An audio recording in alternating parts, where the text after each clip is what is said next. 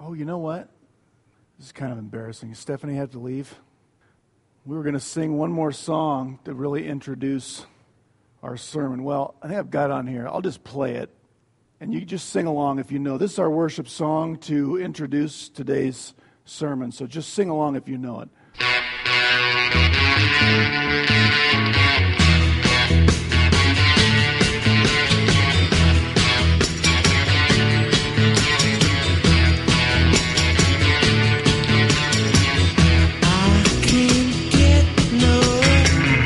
Everybody now. You know, John knows it. He's got it.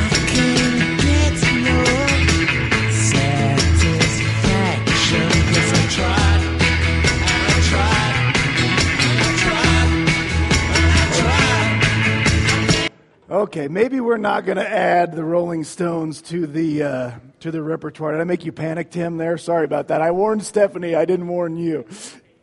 Yes. All right, we're not going to add the Rolling Stones to our, much to John's dismay back there. It's the first amen I've gotten out loud from him, but I do think when Mick Jagger and Keith Richards wrote the lyrics to that song, they were on to something. I also think when Mick Jagger and Keith Richards wrote the lyrics to that song, they were on something, but that's for a different venue probably than today. But besides a really recognizable guitar riff, that song hits at something that's a really basic human thing, hang up. That idea that we all have this itch we can't quite scratch, this need that never quite gets satisfied.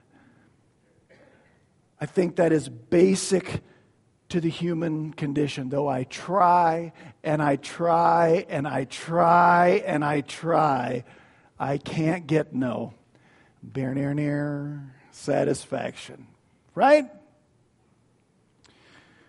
It's elusive. I say things like this all the time, plan to hear it some more if you stick around here, but this is what we are all after. Satisfaction. The Bible calls it by different names. Contentment is one name for it. The Hebrews called it shalom, and that usually gets translated as peace, but that's not the lack of fighting. Shalom is fullness, wholeness, completeness. It's satisfaction. It's what we all want.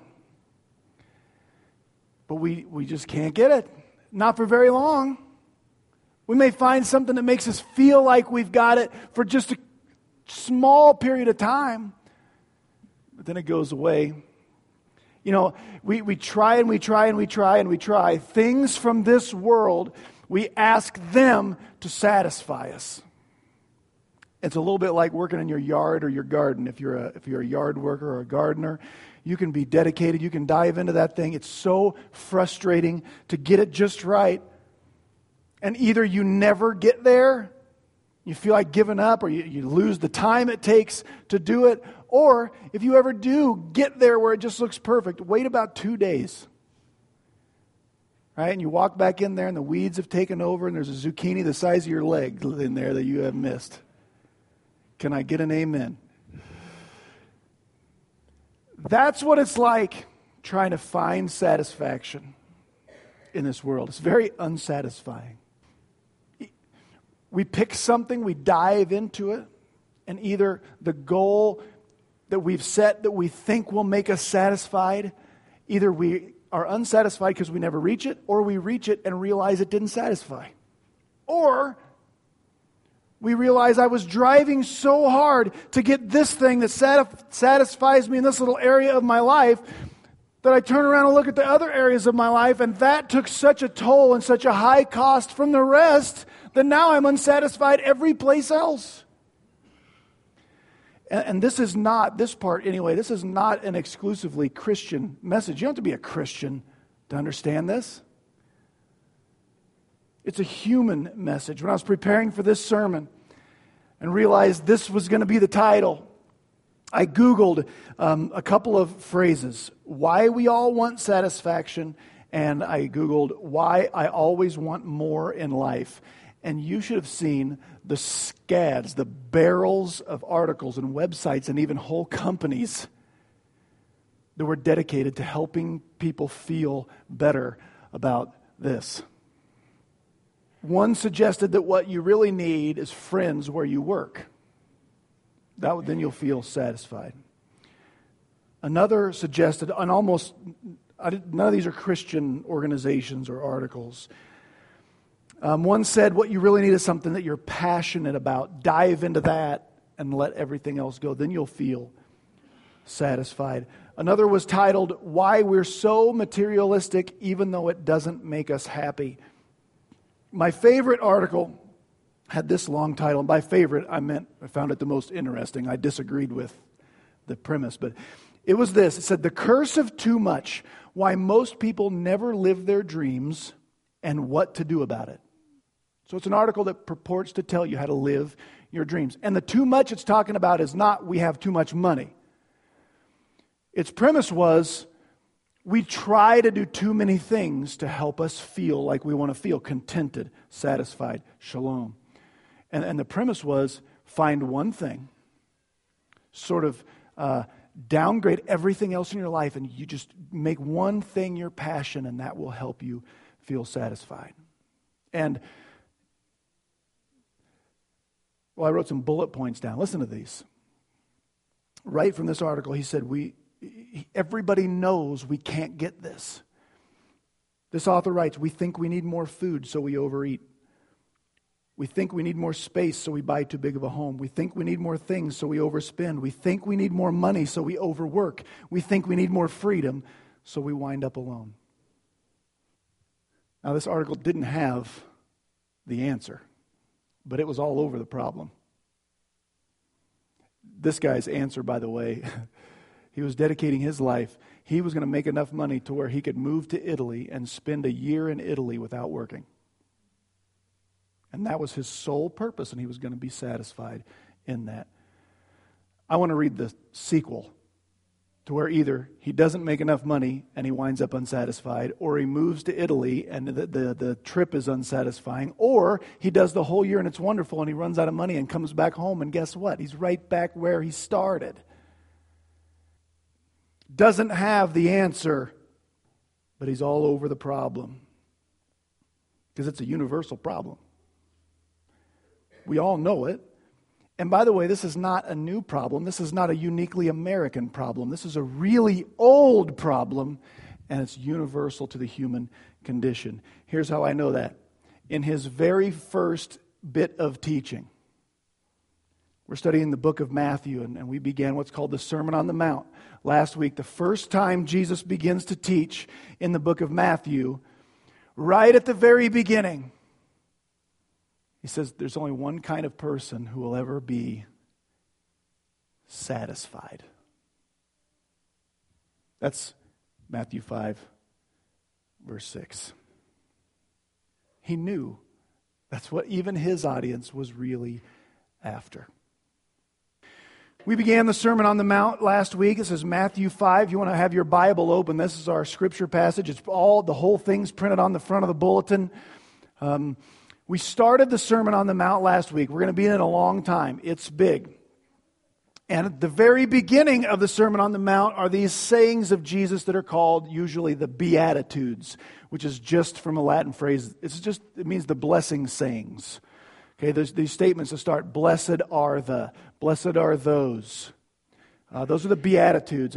And when we hashed these out and defined them last week, if you weren't here, if you'd like to listen to that, go to our website, imperialberean.org, and you can download last week's sermon. I would invite you to listen to that, but I will help us understand at least a little bit of what we talked about so that you'll understand today.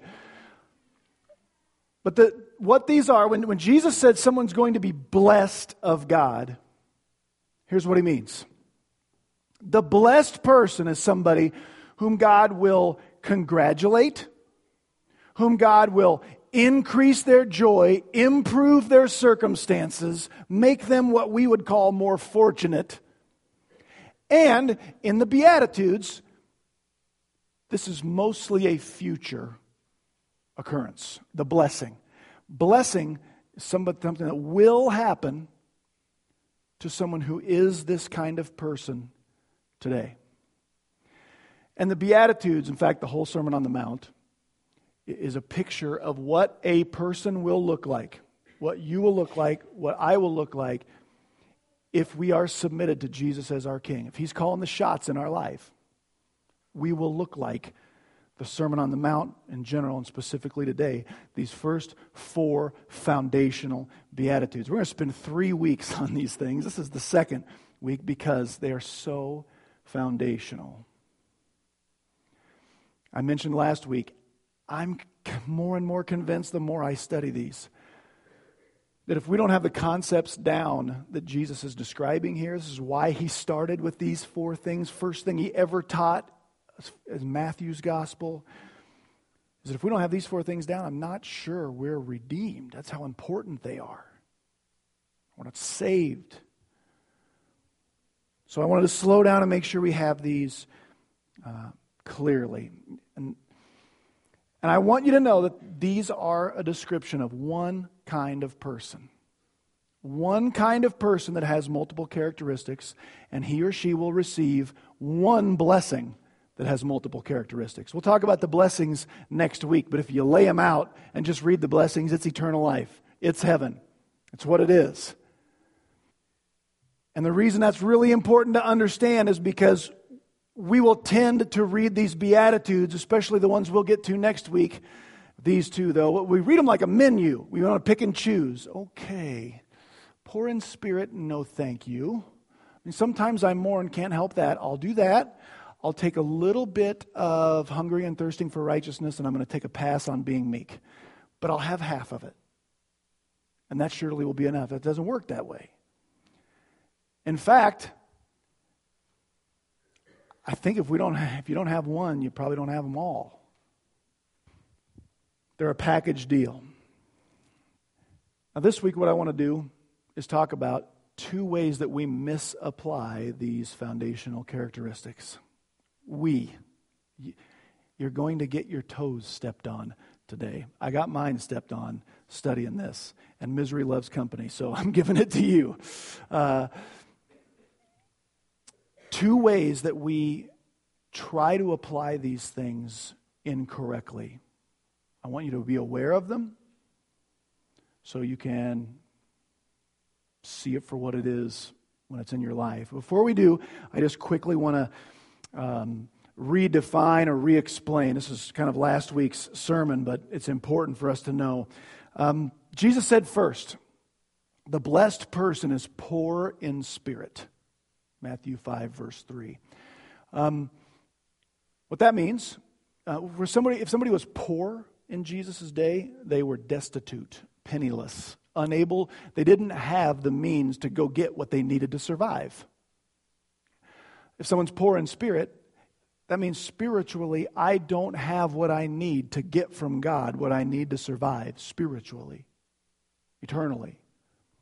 I'm penniless, I'm bankrupt before God. Jesus said, this is why He starts here. The kingdom of heaven doesn't belong to anybody who doesn't understand that they'll never earn the first bit of it. They're broke, they're destitute before God. That creates, in verse 4, a sense of mourning.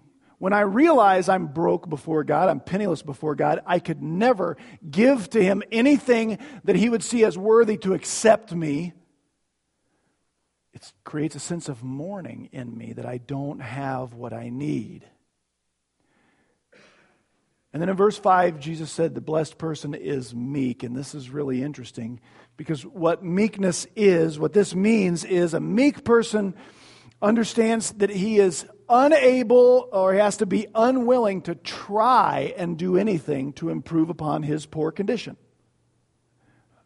I can't even start to fix what's wrong. So far, if I'm poor in spirit, I'm mourn and I'm meek. I understand I'm penniless before God. It breaks my heart. I need what he has, and I can't even begin to try and get it of my own accord. And then verse 6, the fourth beatitude, Jesus said, the blessed person is a person who hungers and thirsts after righteousness. And that's the person who will be what? Satisfied. That's the person who gets what we all want. And the point of last week's sermon was I outlined what I think is a catch-22 most well-meaning people find themselves in.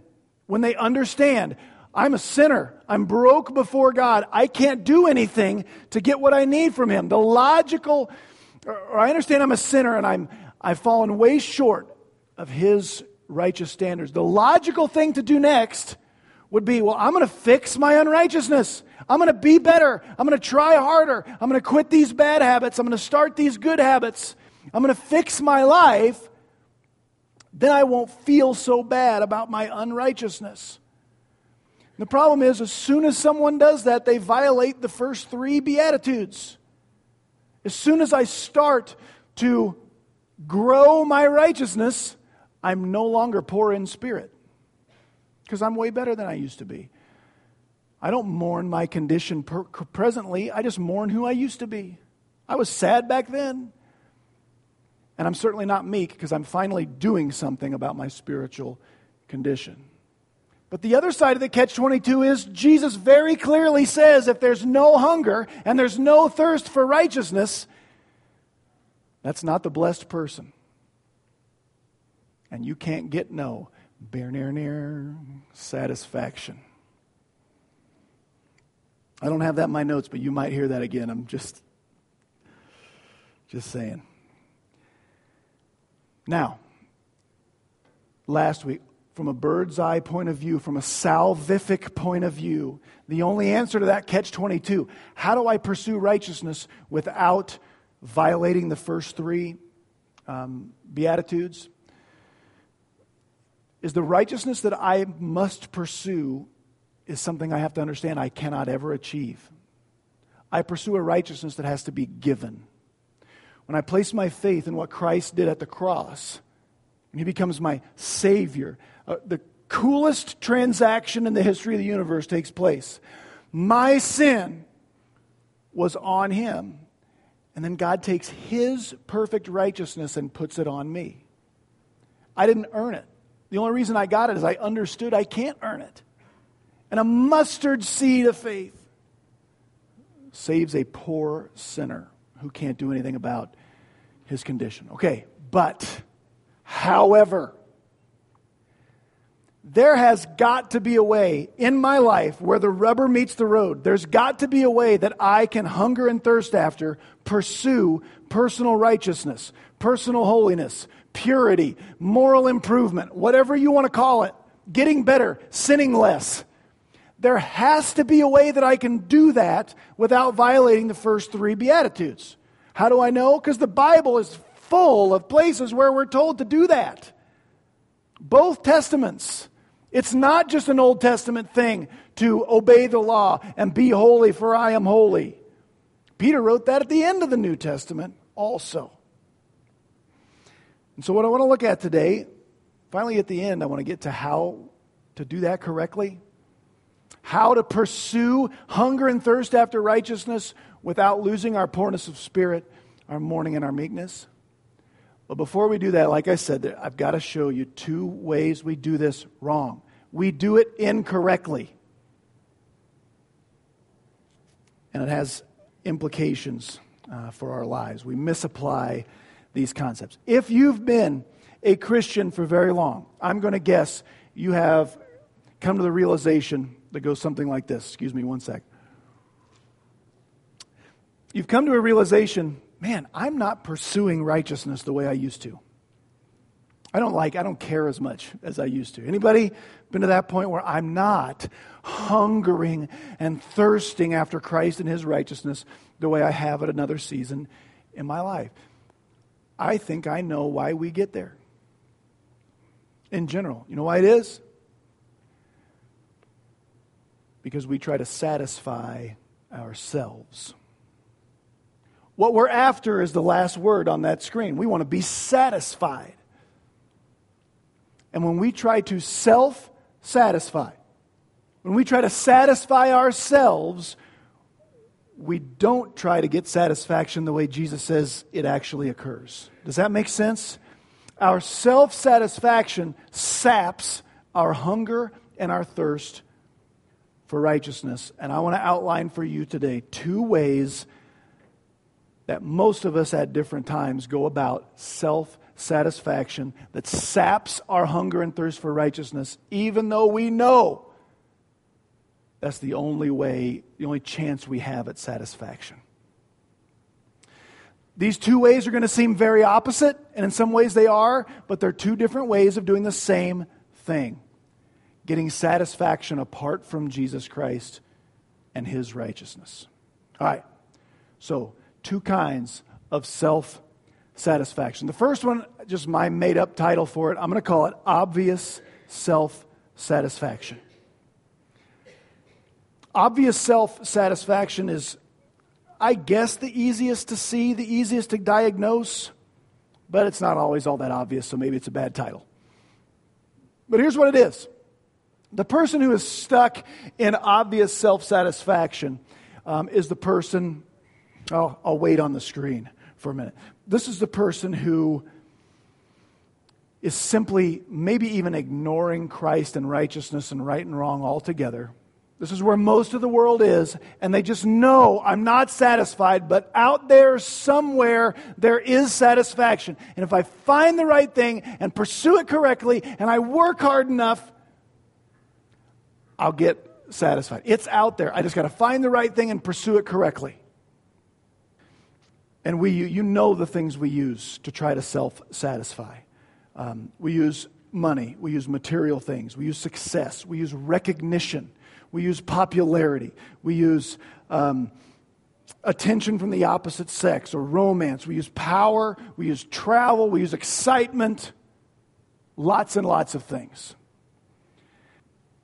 Even though, if we would back up for a second and I asked you, do you think that will ever satisfy you? We probably would say, well, no. What this does, really, this method of self-satisfaction, it's really not about satisfaction because we never get satisfaction. But it substitutes ambition and excitement for satisfaction. It substitutes ambition and excitement for satisfaction. It never leads to actual satisfaction, rest, contentment. It just feels, I got to be doing something. And there's this feeling that if I keep working hard at whatever this is, maybe I'll accidentally get there. And if it doesn't work, I'll just try something else. Now, here's why I say this is a misapplication of the first 4 Beatitudes. Check this out. This person, and this can be you, this can be me at different times, right? But this person can very much believe he's doing the first 3 Beatitudes. He's just not doing so good on the 4th Beatitude. For an example, I'll use somebody that has no interest in right, wrong, whatever. I'm just doing this stuff out here. The Christian version of that is someone who pursues what I think will satisfy me, and I just try to be good while I'm doing it. But it's the same thing. I'm trying to self-satisfy by chasing this stuff that's not Christ or His righteousness. But this person can think, well, I'm poor in spirit. I know I'm a sinner. I'm doing that one. Second, that kind of breaks my heart. I wish I was righteous before God. And third, I know that I'm meek. I know there's nothing I could ever do to make God accept me. Now, they're really not doing those 3. Because when I'm poor in spirit, when I understand my greatest need is something I don't have, it'll make me hungry for that need. I'm really not mourning my lack of righteousness. I'm mourning my lack of satisfaction. And I'm really not meek because I'm taking action to find satisfaction that I really crave outside of my relationship with Christ. But they can seem like I'm doing those 3. And the problem with this one is the apparent problem is there's never a hunger and a thirst for righteousness. There's never real repentance. There's no turning from, I used to pursue all of this stuff to satisfy me. I'm going to change and pursue Christ and His righteousness for satisfaction. I got the first three, but it's that fourth one I just can't do. This is that feeling some of us know, where we say, I understand the first three Beatitudes, but my satisfaction has to come outside of church. My satisfaction is out there. I'll just try to pursue what will make me satisfied and try to be good. You know what Jesus would say to that person? He would say, you can't get no satisfaction. Now, maybe that's Mick Jagger, not Jesus. I get those two confused all the time. Jesus would say, child, satisfaction is not out there. You are on a never-ending treadmill. You're going to try and try and try and try, but you can't get there. You're just going to have to hop from treadmill to treadmill to treadmill. And you're probably going to leave brokenness and victims in your wake. It's going to cost you a lot of pain and a lot of hurt before you realize it's not even worth trying. According to Jesus, the first three, if I'm poor in spirit, I realize I can't stand before God, but I really need to stand before Him. It produces that sense of mourning. That's my greatest need. I need to be righteous enough to stand before Him, or I'm doomed. And I'm meek. I know I can't do anything. It should produce a hunger and a thirst like nothing else. That is what I need more than anything else. That's why Jesus called it a hunger and a thirst. It's soul level, base level, more than anything else. I need to stand before that God. And if I never have a hunger and thirst for righteousness, have I really ever grasped my poorness of spirit? That's why this kind of obvious self-satisfaction, it's dangerous, it's scary, because I have no doubt there are people who feel like, I've said these three things, but I've never done any of the fourth one. It is not your pursuit of righteousness that saves you. It's not. It's faith in Christ alone, period. But if I've never felt a hunger and a thirst for righteousness, have I really been poor in spirit?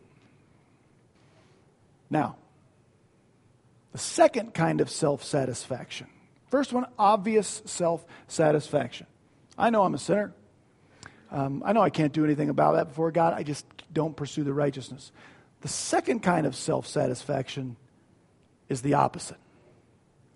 I'm going to call this hidden self-satisfaction just because it's maybe a little bit more difficult to see. It looks a lot more religious. It can even look Christian, though it's not.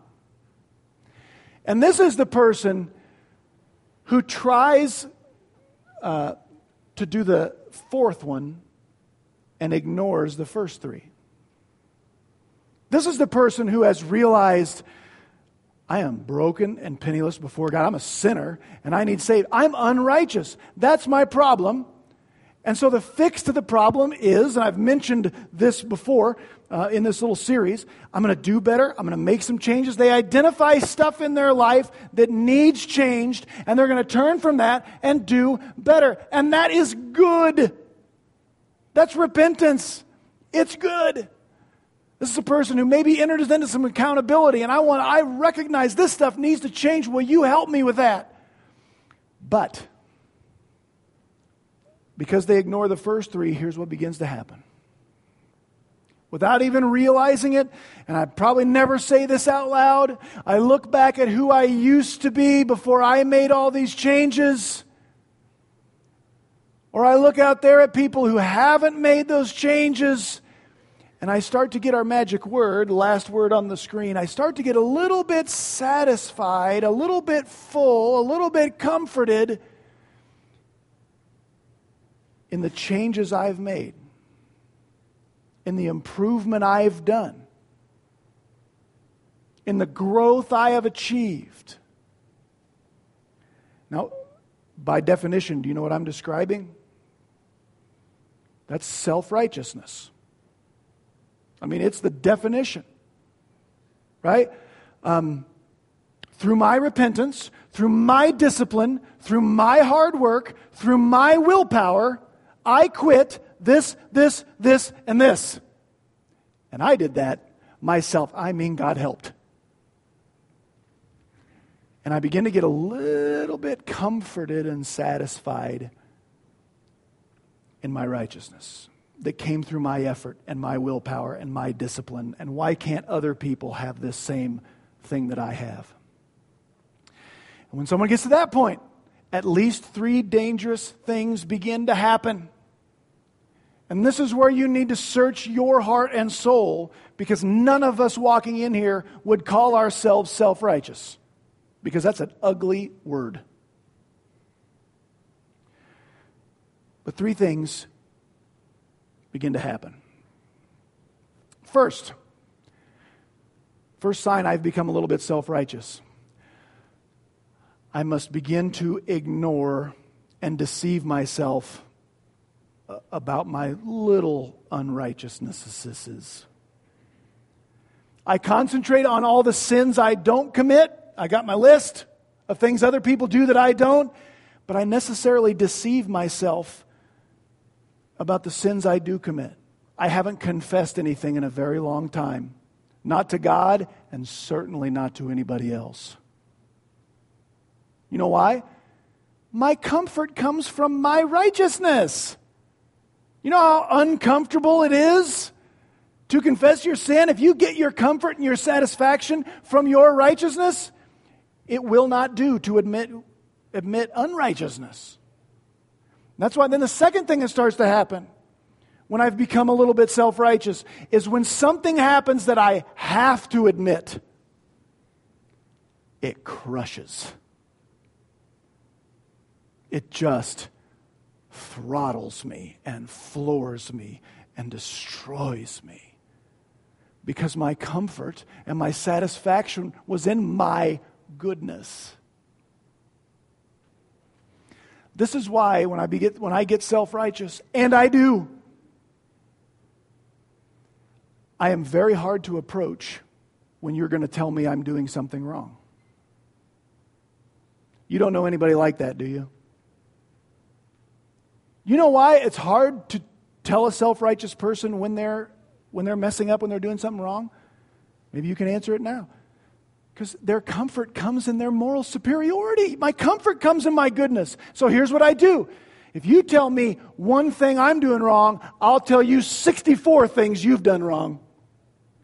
So that even if this charge sticks, you're way wronger than I am, and I can still be comforted.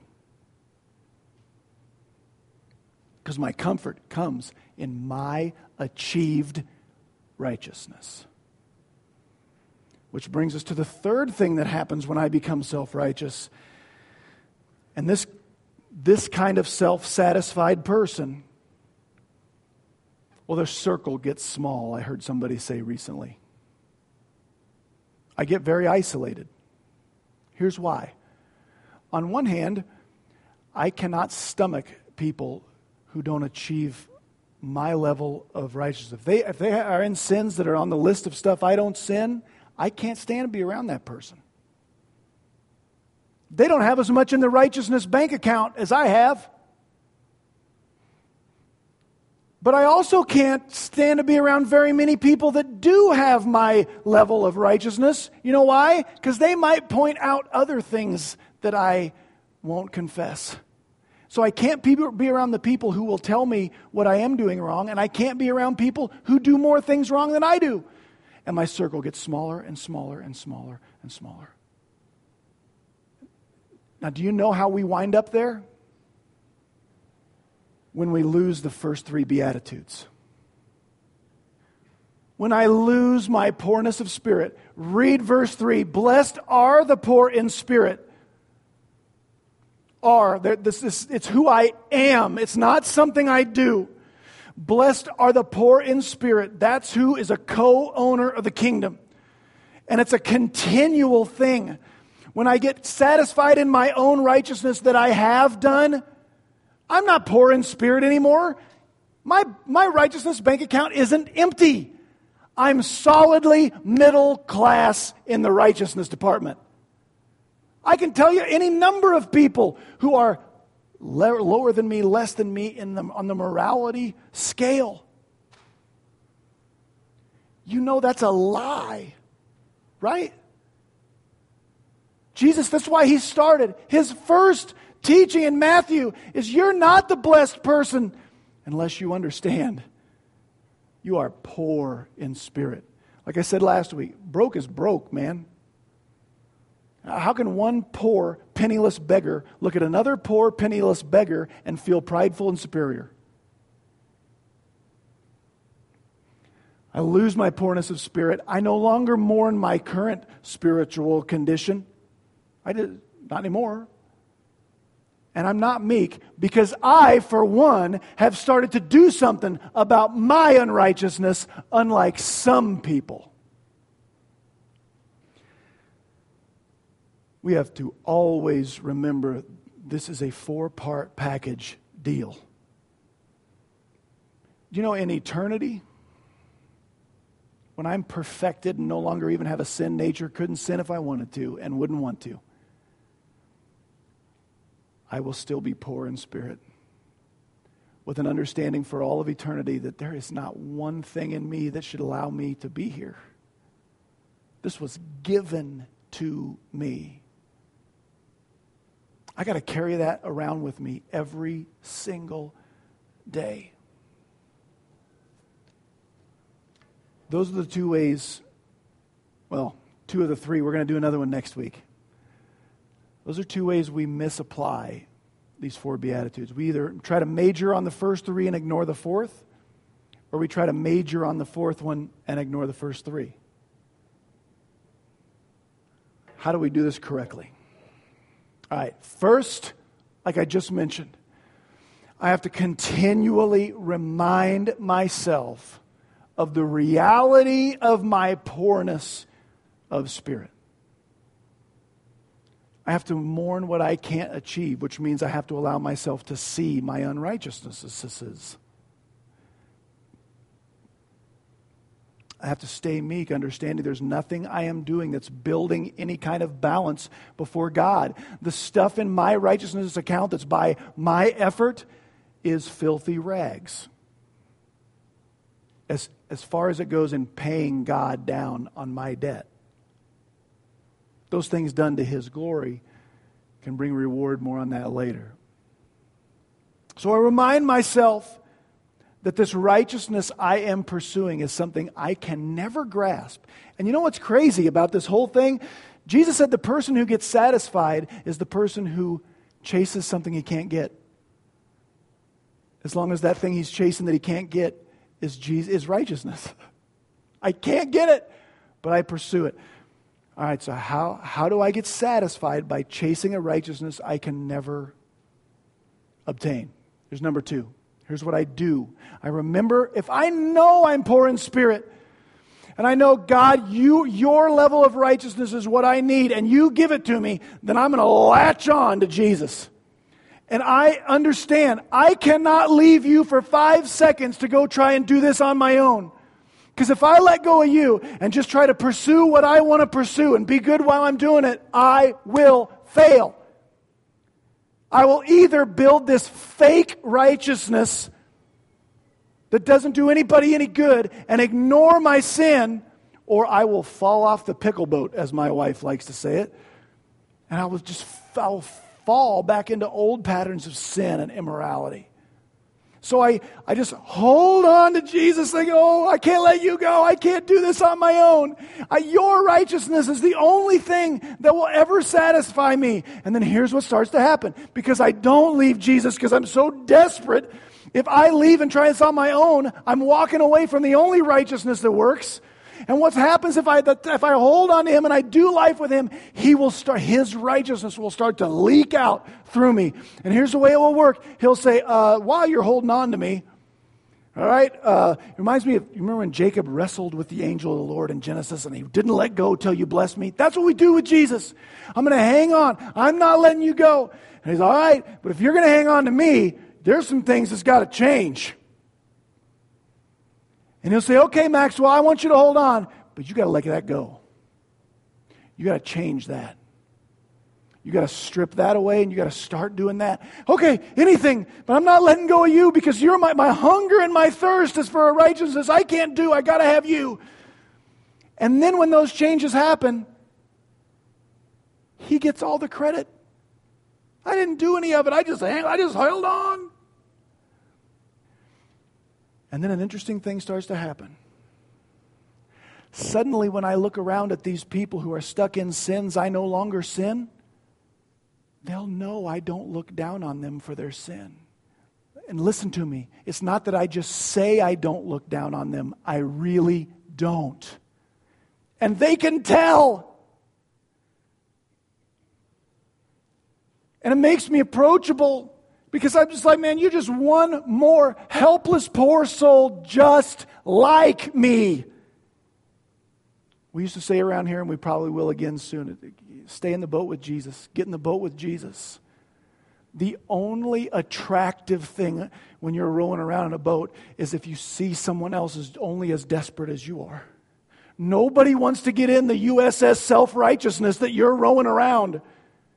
Nobody wants in that boat. All they see is the sins you won't admit and your moral superiority that turns their stomach. None of our level of righteousness that we can achieve is attractive. It's not. But when Jesus is leaking through the cracks in our clay jar, and people see somebody who, how can you be accepting of me even though you don't sin the same sins I sin? Let me tell you about the one that I'm holding on to, who accepts me even though he never sinned a single sin I sinned. He took my sin upon himself. He paid the whole price for it. And now he lets me follow him. And now the last thing, and I'll let us go. And there's a kind of satisfaction that is available to us right now. And you know what it is? When I'm holding on to him, I realize he's really holding on to me. And that's where my hunger and my thirst is. Here's what I start to realize. All that stuff I used to think I had to do to get satisfied, I don't have to do it anymore. I don't have to be the perfect little angel that I pretended to be. And I don't have to fight with everybody who tells me I do something wrong. It makes it easy to confess. It makes it easy to admit when I'm wrong because my level of righteousness doesn't save me and doesn't do anything for me. I want rid of that so there's no break in my fellowship with my Lord. And every time I sin, he'll just scoop me right back up, take me right back, keep me right in that same lifeboat. And it is so satisfying and comforting to know I can't fall out of it. As long as I remember, satisfaction doesn't come anyplace else. I just pursue the righteousness I can't ever grasp, but I can pursue. And it will always be given, and it will begin. His righteousness will, in little tiny doses, begin to become mine in ways that doesn't make me less poor in spirit. Pray with me. Oh, Father, we are poor in spirit. And God, probably all of us here have been on both sides of this self-satisfaction, where we have just openly pursued stuff without thinking about righteousness or right and wrong at all. And then on the other side, been in where we get to where we're kind of feeling pretty good about changes we did. Lord Jesus, thank you for giving a way to pursue righteousness that just is given by you. That's so satisfying to somebody who's poor in spirit and desperate and meek. I thank you that you are willing to allow into your kingdom people who sin sins that you would never sin. Help us to be people who understand our righteousness is given, that we might just care for other hurting, helpless people who sin in the same and in different ways than we do, but are no more or less helpless. We love you, Lord, for the unrighteousness you give, for the mercy you have had upon your sinful children. In Jesus' name we pray. Amen.